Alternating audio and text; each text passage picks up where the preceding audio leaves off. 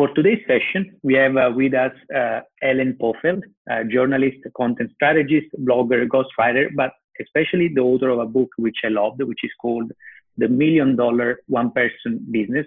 Thank you, Ellen, for joining us today. Oh, thank you, Gennaro. It's great to be here. It's really a great pleasure because, I got a lot of inspiration from your book.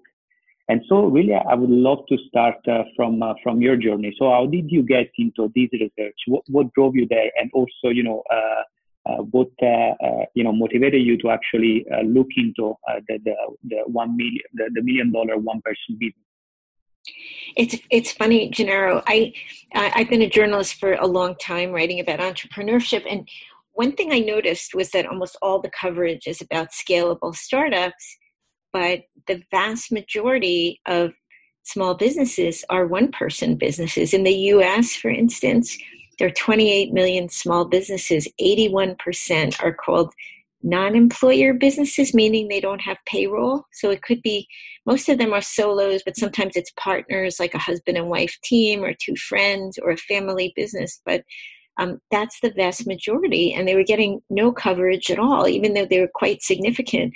Then just through coincidence, I write a blog for Forbes, and like a lot of writers, I sometimes fall behind, and it was getting to the end of the month, and I was looking for inspiration on something to write about. So I came across these census statistics on the non-employer business and how much revenue they were bringing in. And I noticed that there was a pocket of solo entrepreneurs that were bringing in between 1 million and 2.49 million US dollars in revenue per year. And I was really curious about what they were doing because, a lot of us know people that are graphic designers or writers or other types of one-person businesses. They're not making $1 million a year.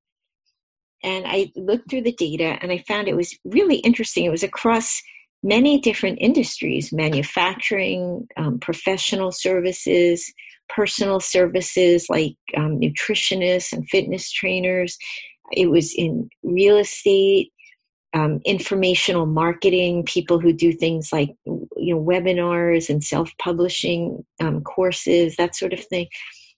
I wrote a post about it, and I didn't know who the entrepreneurs were because the U.S. Census isn't going to tell you. It's a confidential survey, and it went viral. It had something like 240,000 page views, and people were writing to me saying, we need to know more. We're really interested in this trend, but you didn't tell us who the entrepreneurs are. And I said, well, I don't know. So I'll write to the readers of Forbes and say, if you're one of these businesses, please write to me. So I wrote a few more posts about different niches like consultancies that bring in 1 million. And in those posts, I requested that people write. So about a year later, I have 5 of them. And I wrote this other post about them. One was Alan Walton, the founder of Spy Guy. It's a store that sells cameras. Like if people are concerned about keeping an eye on their babysitter who's watching their children, that sort of thing, or preventing elder abuse.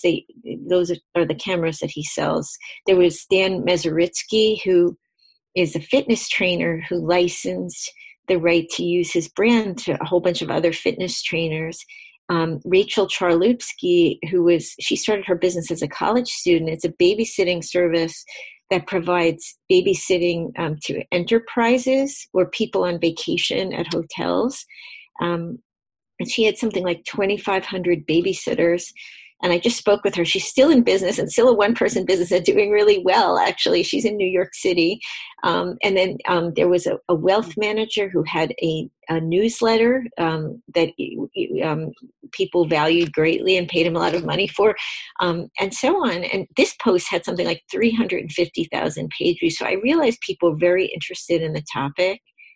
And I started, every time I found one of these businesses, I would write about them. And then eventually an agent contacted me and said, this would make a great book. And by that point, I kind of was writing the book in my head anyway. So that was how it came about. And since then, I think I've interviewed about 60. And just to give you an idea, there are about 37,000 of these businesses out of 28 million small businesses in the United States. So it's not that many, but the way I look at it is it's kind of like running the 4-minute mile. There was a point that people did not think it was possible. And then Roger Bannister did it. And then other people realized, yes, you could run a 4-minute mile. Now a number of people have run a 4-minute mile. I think when people realize it's possible, it expands their capacity for what they can achieve. So I feel like anybody in any size business can take away things from the stories of these businesses that they can apply and that will help them to build their revenue. And I do want to add something. I don't feel like businesses that don't get to 1 million have no value or should feel bad that they're not at 1 million. But the reality is it is very hard to run a one-person business because there's no safety net for people in businesses. So it depends on the country, but like in the US, you don't have health care through the government. So people have to buy it and it's very expensive. I mean, there's just a lot of things that can happen in a business. You have unsteady income. So you really need more cash reserves than people think. Yep. So if people build their revenue and profits, it gives them the security that you might get through other means if you went the more traditional route with your career. And I find that a lot of business owners are motivated by passion for the business, but to be sustainable, they need to kind of become more businessy about how they run their business. Right. So this book is, it tells you how real people are doing that and achieving really great results. Yeah, very, very interesting story. And of course, I think your book right now is even greater value because as we move forward and also in other countries, it becomes possible to automate part of the processes that we run with our businesses. And today we have many software that can help with us with this kind of processes. Actually, probably it becomes possible to build more and more those sorts of businesses. And as you said, it's very important for a one-person business to actually push toward the goal of getting like 1 million in revenue, because then, of course, it's a completely different setup compared if you were just an employee, where the money is getting paid by the company for you in terms of insurance, health, and also pension funds and those kind of things. Instead, if you're working as an entrepreneur, I mean, that's even if you're running a solo business, you still are an entrepreneur. So you have to think like that, and so you need to have a lot of cash reserves. So it makes a lot of sense. But in your experience, like what are some of the factors that really push people to start their own solo business in the first place? Well, that's a great question, Gennaro. And I just to backtrack for one moment, I think you made an excellent point that this is about thinking like an entrepreneur. And, a lot of people will go into a business and think, oh, I'm an attorney or I am a manufacturer, but you're also an entrepreneur. And the more you think like that, an opportunity spotter, someone who creates opportunities, someone, who is maybe making things up as you go along because there isn't a rule book for what you're doing, the more your business will thrive. It's really a mindset. And, in terms of what drives people, it does come out of mindset too. I think there are different groups of people that I've found, like when I've done events around the US, where I've done panels of the entrepreneurs from the book, the audience will consist of different groups. One, I think, is young people that want to do startups, not necessarily all young people, but people who want to do startups. And so this is like a way station on the way to a startup where eventually they plan to scale, but for right now, they just like to get to 1 million. So there's that group.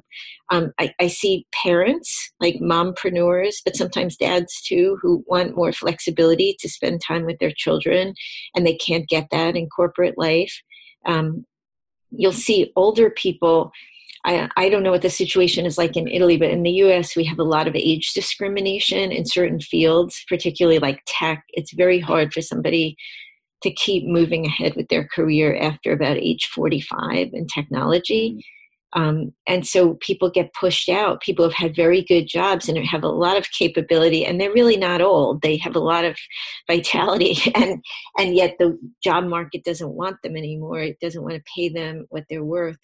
So they go out on their own. And then I see people that are retirees or like pre-retirees who would like to combine some work with travel and other things. And there's actually another group that's of all ages, I think, digital nomads, people that just want to experience the world and travel and have a business that's mobile. So it's a lot of different people. And it's kind of an exciting trend because it really does bring together a lot of people at different stages of life all over the world. Yep, interesting. And just to give also my perspective, as I'm running the 4-week MBA mostly as a solo business. I mean, one of the things that also motivated me to start this project was passion for the topic. So I was really as I went back to business school in 2011, I thought, once I was out from the business school, that it would be very nice to have a sort of a digital platform where you could find all the resources that you could find at business school, but in really all digital format, and really primarily focused on the new digital channels and new digital businesses that are really becoming the norm, the normal journey right now.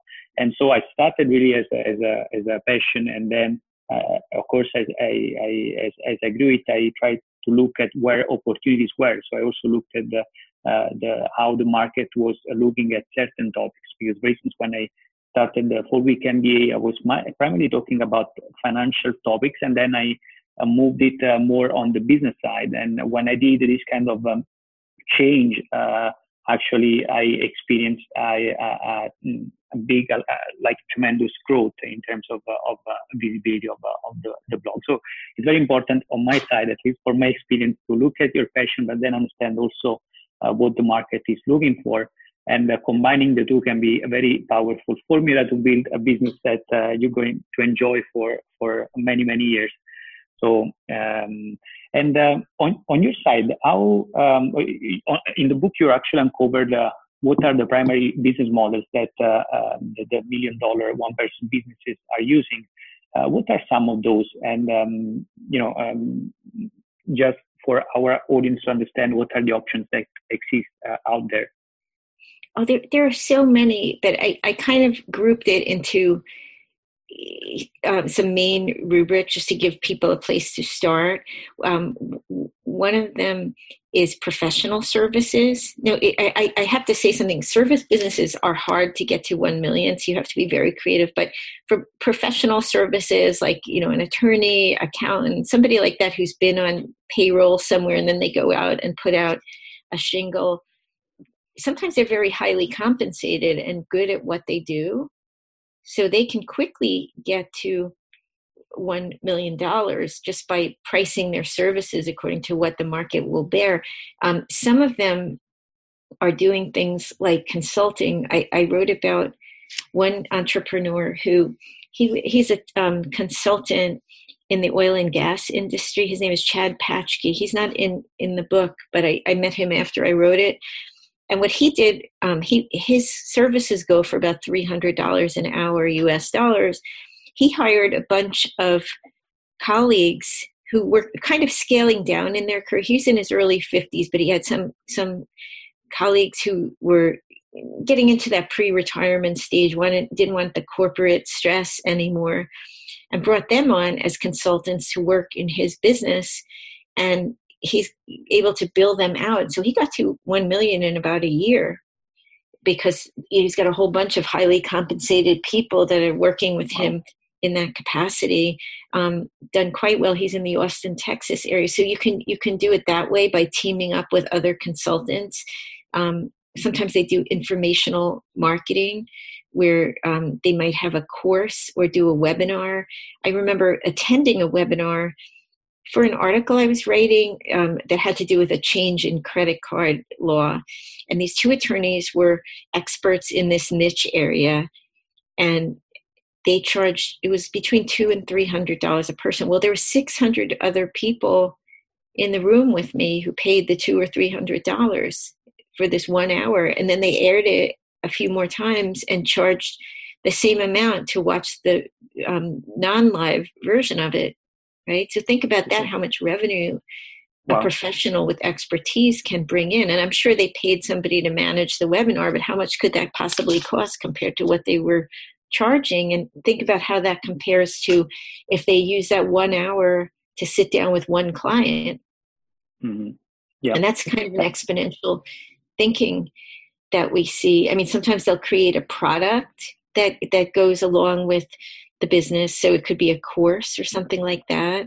It could be a mastermind, something that has recurring revenue. And I think they have masterminds all around the world. That's like a group of people led by a coach who will help them to scale their business in some way. And that applies to personal services too, the same service business approaches. So you could be a nutritionist, a fitness trainer. There's a lot of services that people do that could be treated in that way. They're like yoga teachers who are Instagram influencers, a lot of people like that. Then another area is manufacturing. So manufacturing used to be something where you had to be a big company. Now you can use a co-packer.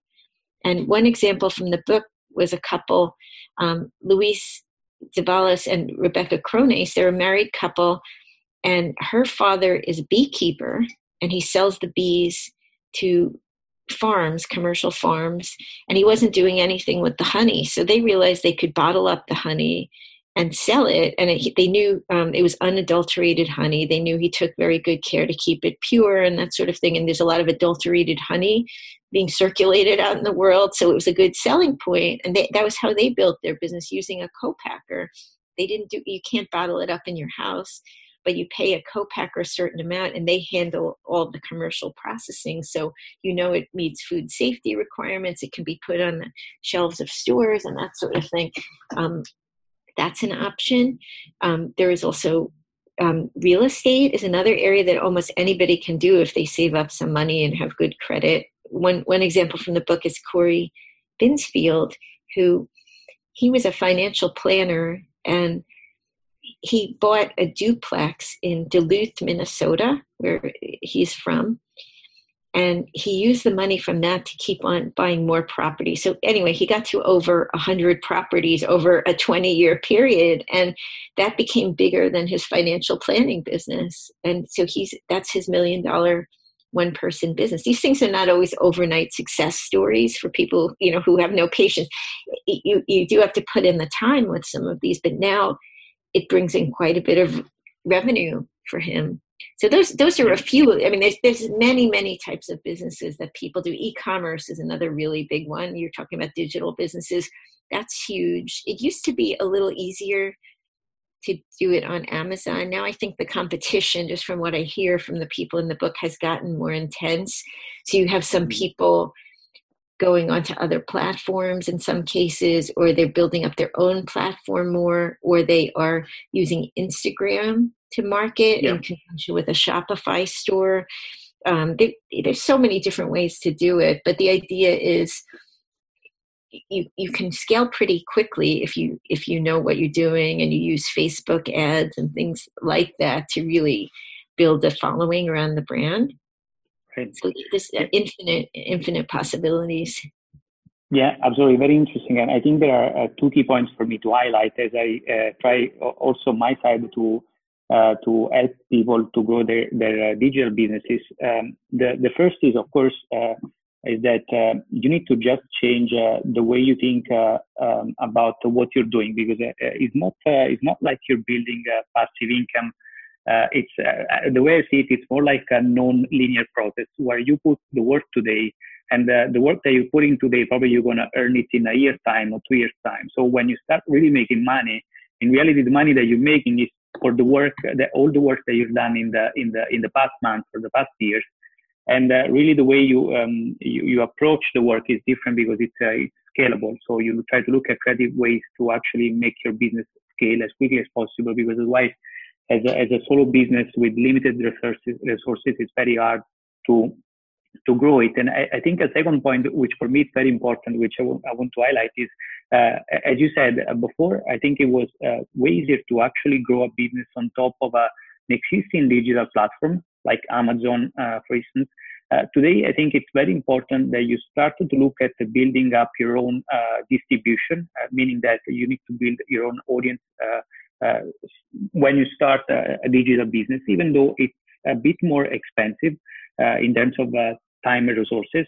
But for instance, when you do have your own platform, like your own blog, you've grown your own newsletter, I think it's way more, probably reliable as a business.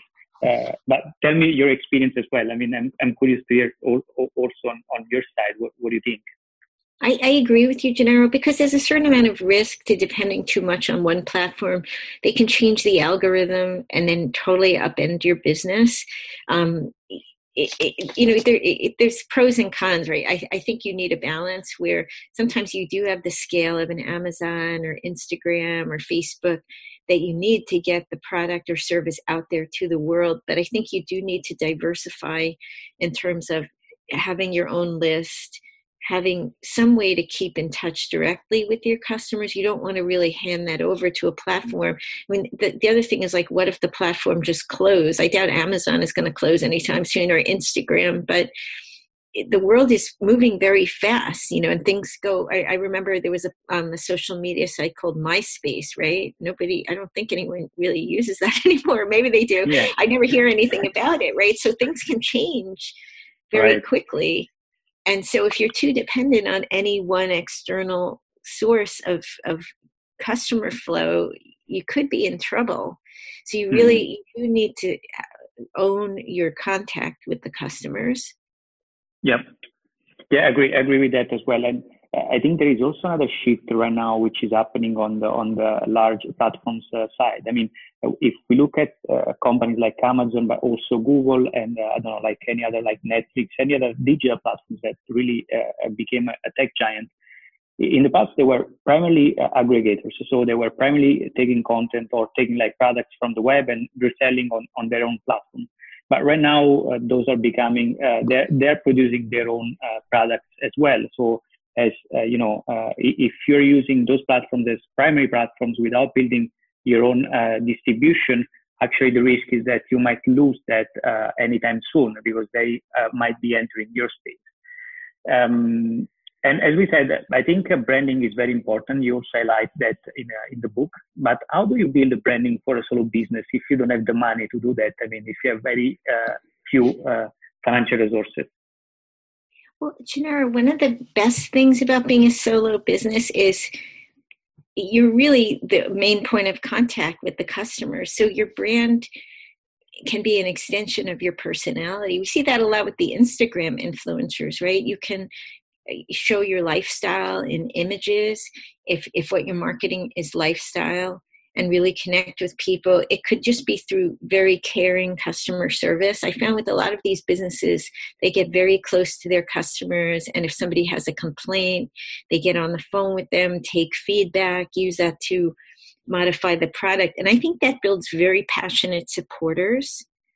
So I think being very creative can truly help to brand, and really not trying to be a big company or create the image of a big company. Creating the image of a small company with a real person behind it is very, very powerful. I agree as well on the kind of communication that you need to do. You need to differentiate your communication. That's also, I think, why it's very important to own your communication, your distribution, because in this way you can really communicate in which way you are different from the large tech platform, and which way you really you are more authentic. And I think it's like one of the most important points when building up a solo business or a small business, or a one-person business. Just curious to hear from you based on your experience. Like, do you think in terms of building up your solo business, this starting it as a side hustle is something that makes sense, or like you might want to go right away all in with the project that you're building? I mean, what do you think is probably the less risky way, but also the most effective in a way to build a solo business? Are you saying go all in and just do it 100% of the time versus do it as a side business? Well, what I found is most of these people, the reality is, and this might be different in other parts of the world, in the US, a very large portion of the population is not able to save $400, according to a survey by the Fed. People don't make that much in jobs. And so I think it's more practical to try to start a business on the side if you don't have a lot of saving. There are some people that do have a lot of savings. You know, maybe they could cover their living expenses for 6 months and the expenses of the business and could just dive in. But you really have to be realistic about what your personal responsibilities are. I know that's not the mindset of Silicon Valley, where it's just like all in, roll up your sleeves 24/7. There's very few people at that stage of life where they can just drop everything and have no responsibilities to other people, where they can operate that way. So I think for the vast majority, it's better to do it on the side, but then, you know, don't do it on the side forever. Use that time that you're doing it on the side to really gather information about what's working. If you introduce some products that are duds and some are successful, you know, drop the duds and lean into the ones that are successful and really try to amp up some momentum so that you can leave your job. And then there is a point where you just have to take the leap. I know one of the entrepreneurs in the book, Laszlo Nadler, he had a job at Bank of America as a project manager, and he ran his business on the side for a couple of years. He had a wife who was an at-home mother at the time, and they have 2 children. So he had to bring in an income. But then he got to 6-figure revenue in the business, and he felt comfortable that he could afford to keep a roof over their head and not create family stress. And then he went full-time with the business. Now he's at $2 million in revenue, and he recently hired his first employee. And he sort of knew when he had to take the leap and go all in, but it isn't necessarily right out of the starting gate. Yep, interesting, Ellen. Thanks a lot for clarifying that. I think it's a very, very important point, which, you know, and just I think you might be compelled to actually do it, go all in as you are excited about the business. But as we said, you need to be practical, and initially you might need really cash. So even starting probably a business that you know, is not your first passion, or is not like something that you necessarily want to do for the whole life, but then it's something that you know is going to bring you cash, and then you can use also to reinvest in other solo businesses in the future. I mean, it makes sense. But in your experience, like how do you feel that at least for the case studies that you've seen, how do you know when is the right moment to actually jump on the business? I mean, do you look at profitability? Do you look more at the perspective on the business? How can you actually make sure not to screw that up in that moment? You're saying the moment to actually start the business? Yeah, no, I'm saying like when you started already the business, and the business is actually already growing, it has already, producing, let's say it goes to 100, 200 or like 300,000 in revenues, and you feel like, okay, now the business is going good enough. How do you know whether it makes sense to actually jump on the business at full time? I think the business will start to tell you what you need to know. It's just demand will keep increasing. Right? If you're marketing and you're getting smarter about how you market, you're increasing your capacity financially. Like if you do a product related business, you need to have credit. You know, there's certain things you need to have in place so that you can grow. And those things will start happening organically.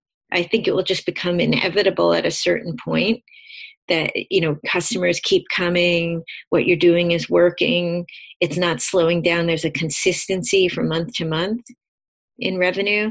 The consistency is important because your bills are due usually on a 30-day cycle or, you know, weekly cycle, depending on what it is. So you need some sort of consistent revenue coming in, or you need, if say you're a product related business and most of your sales are right before the holidays in the fall, you need to know that like consistently, maybe for a year or two, you've been making a certain amount that you can stretch throughout the year.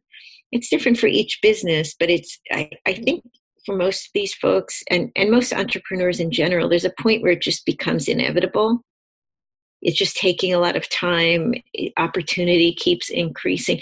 Now, if you're doing it and it's really not taking off, that's something to also think about, because you can become so passionate and determined to succeed that maybe you're not hearing something from the market, like people don't want this product or there's too much competition in this niche. And it's very hard to separate your emotions when you've been so passionate about it. But what I found is the entrepreneurs that are successful find some way to do it. Maybe it's through a mindfulness practice like yoga or meditation. They do something where they learn how to separate themselves from the emotions that might hold you back from really hearing what the world is telling you about this business.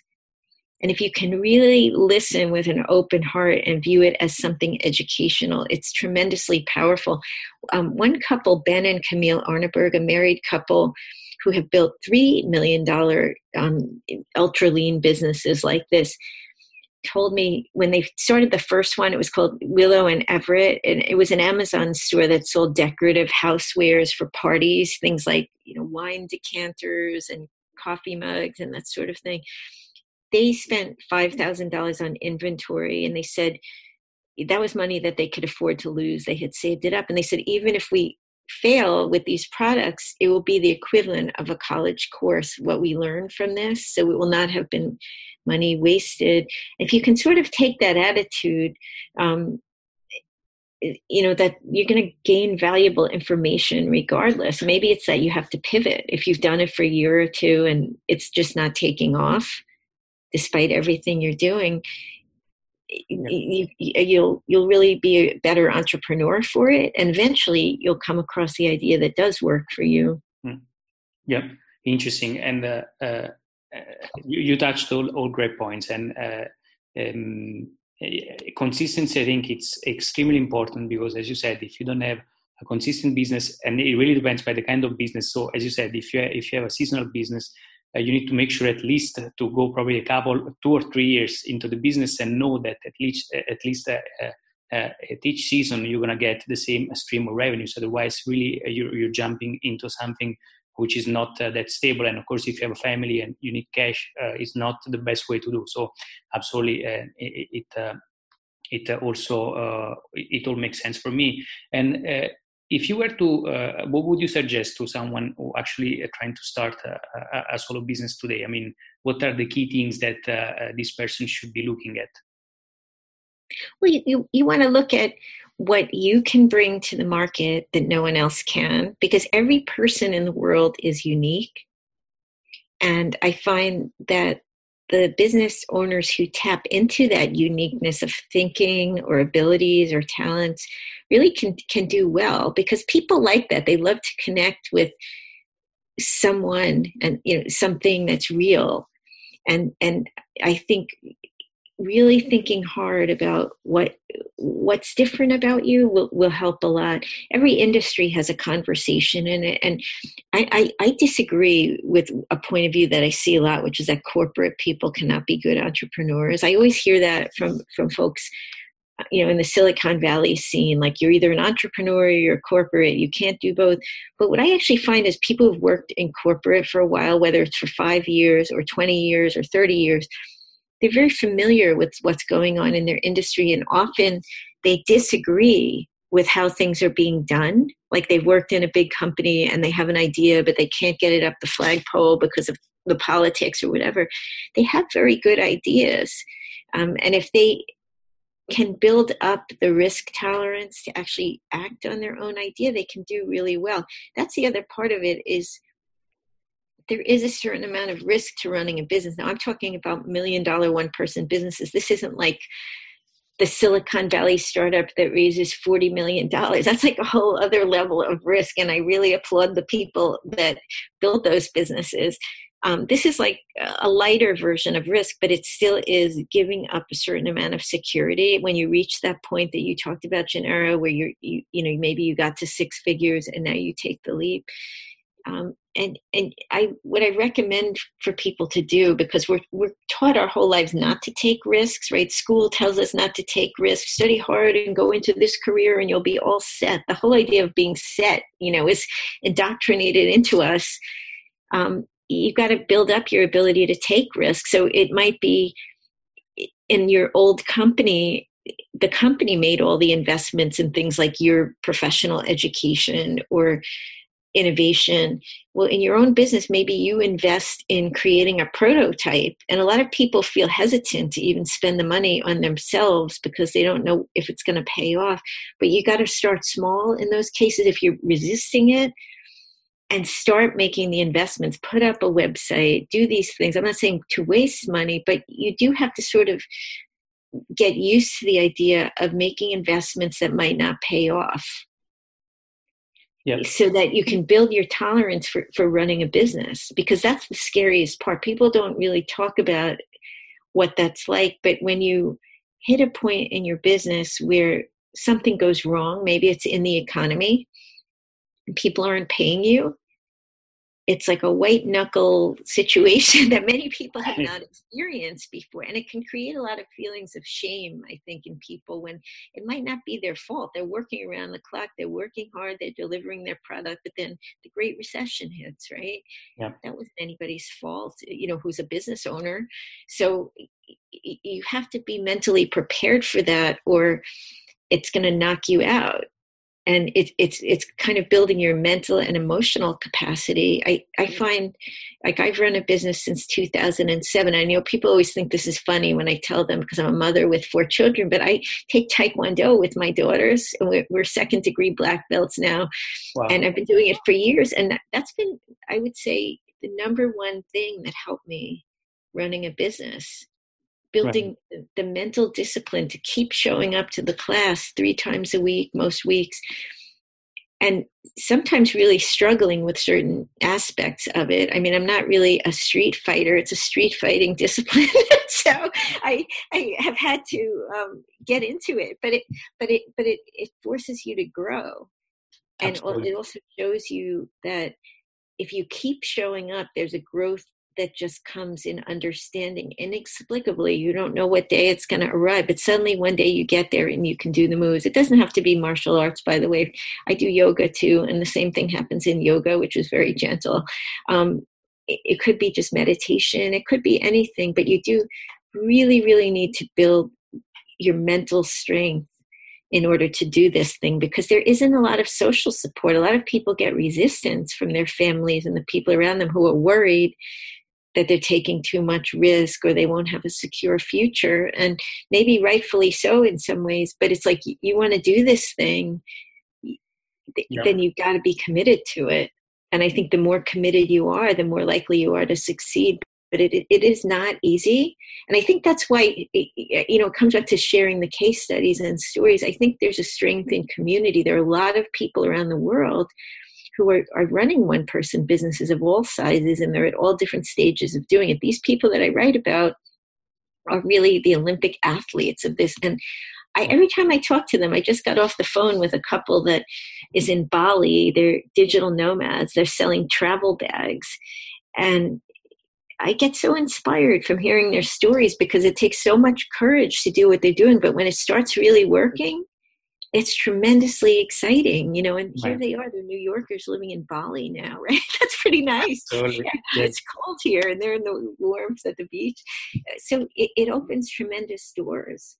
Yeah, and as you said, I mean, it takes a lot of faith, because initially at the beginning, it's very hard also to convince your own friends and family that what you're doing, it actually makes sense. And, especially if you're in a corporate job and you have the safety of the corporate job, it's very hard to prove that what you want to achieve as an entrepreneur makes sense. But I think probably this is as a last point, which I think is very important to emphasize. people that work corporate jobs, I think they can be entrepreneurs. And actually, probably the fact that they've been working in corporate environments for so long actually can push them as a motivation, because you can show and you can prove that with your business that you can do things in a different way, so that you can do things on your own terms. So I think it's a very, even if it is a negative motivation, because from the frustration that you feel probably as a corporate animal, actually you get the motivation to start your solo business. So it's not just a matter, I think, of taking risk. It's also a matter of avoiding frustration. So you get to a certain You're right. It is. Well, I mean, I get so many letters from people that I just got one the other day from someone, experiencing corporate bullying. I mean, it's rough. It's rough. So at a certain stage, it becomes like the natural choice. It's like, I've taken enough. This is probably the emotions I'm feeling right now are negative emotions, but those are pushing me toward a positive goal, which is building my own business and doing it in my own terms, so that I can show that there is a different way to do it. And I think, this is probably the way I love to end the show. So thank you, Ellen, for being with us today. It was a pleasure. And of course, for anyone listening, you need to read the $1 Million One Person Business, because this is an incredible read. It's very inspirational, it's very practical, and really gets you started in this journey if you're thinking to actually start your own business, but also if you're in the process of doing it and understanding when is the best way to transition to your business. So thanks again, Ellen, for being with us. Thank you so much, Gennaro. And I would just like to invite people. I get a lot of letters from all over the world, and I do answer them on LinkedIn or Twitter under my first and last names, which I'm sure are in the show notes. But feel free to write to me if you have a question about something in a book, because when you're writing about 32 different types of businesses, I can't cover every single aspect of every business, or it would be 1,000-page book. So feel free to write to me. I really do enjoy hearing from fellow entrepreneurs all over the world. And thank you so much, Gennaro, for doing what you do at the 4-week MBA. What a great offering for people. You're just bridging the knowledge gap and building community. It's really wonderful what you're doing. Thank you. Thank you, Ellen, again. Thank you for being with us. Thank you. Bye-bye.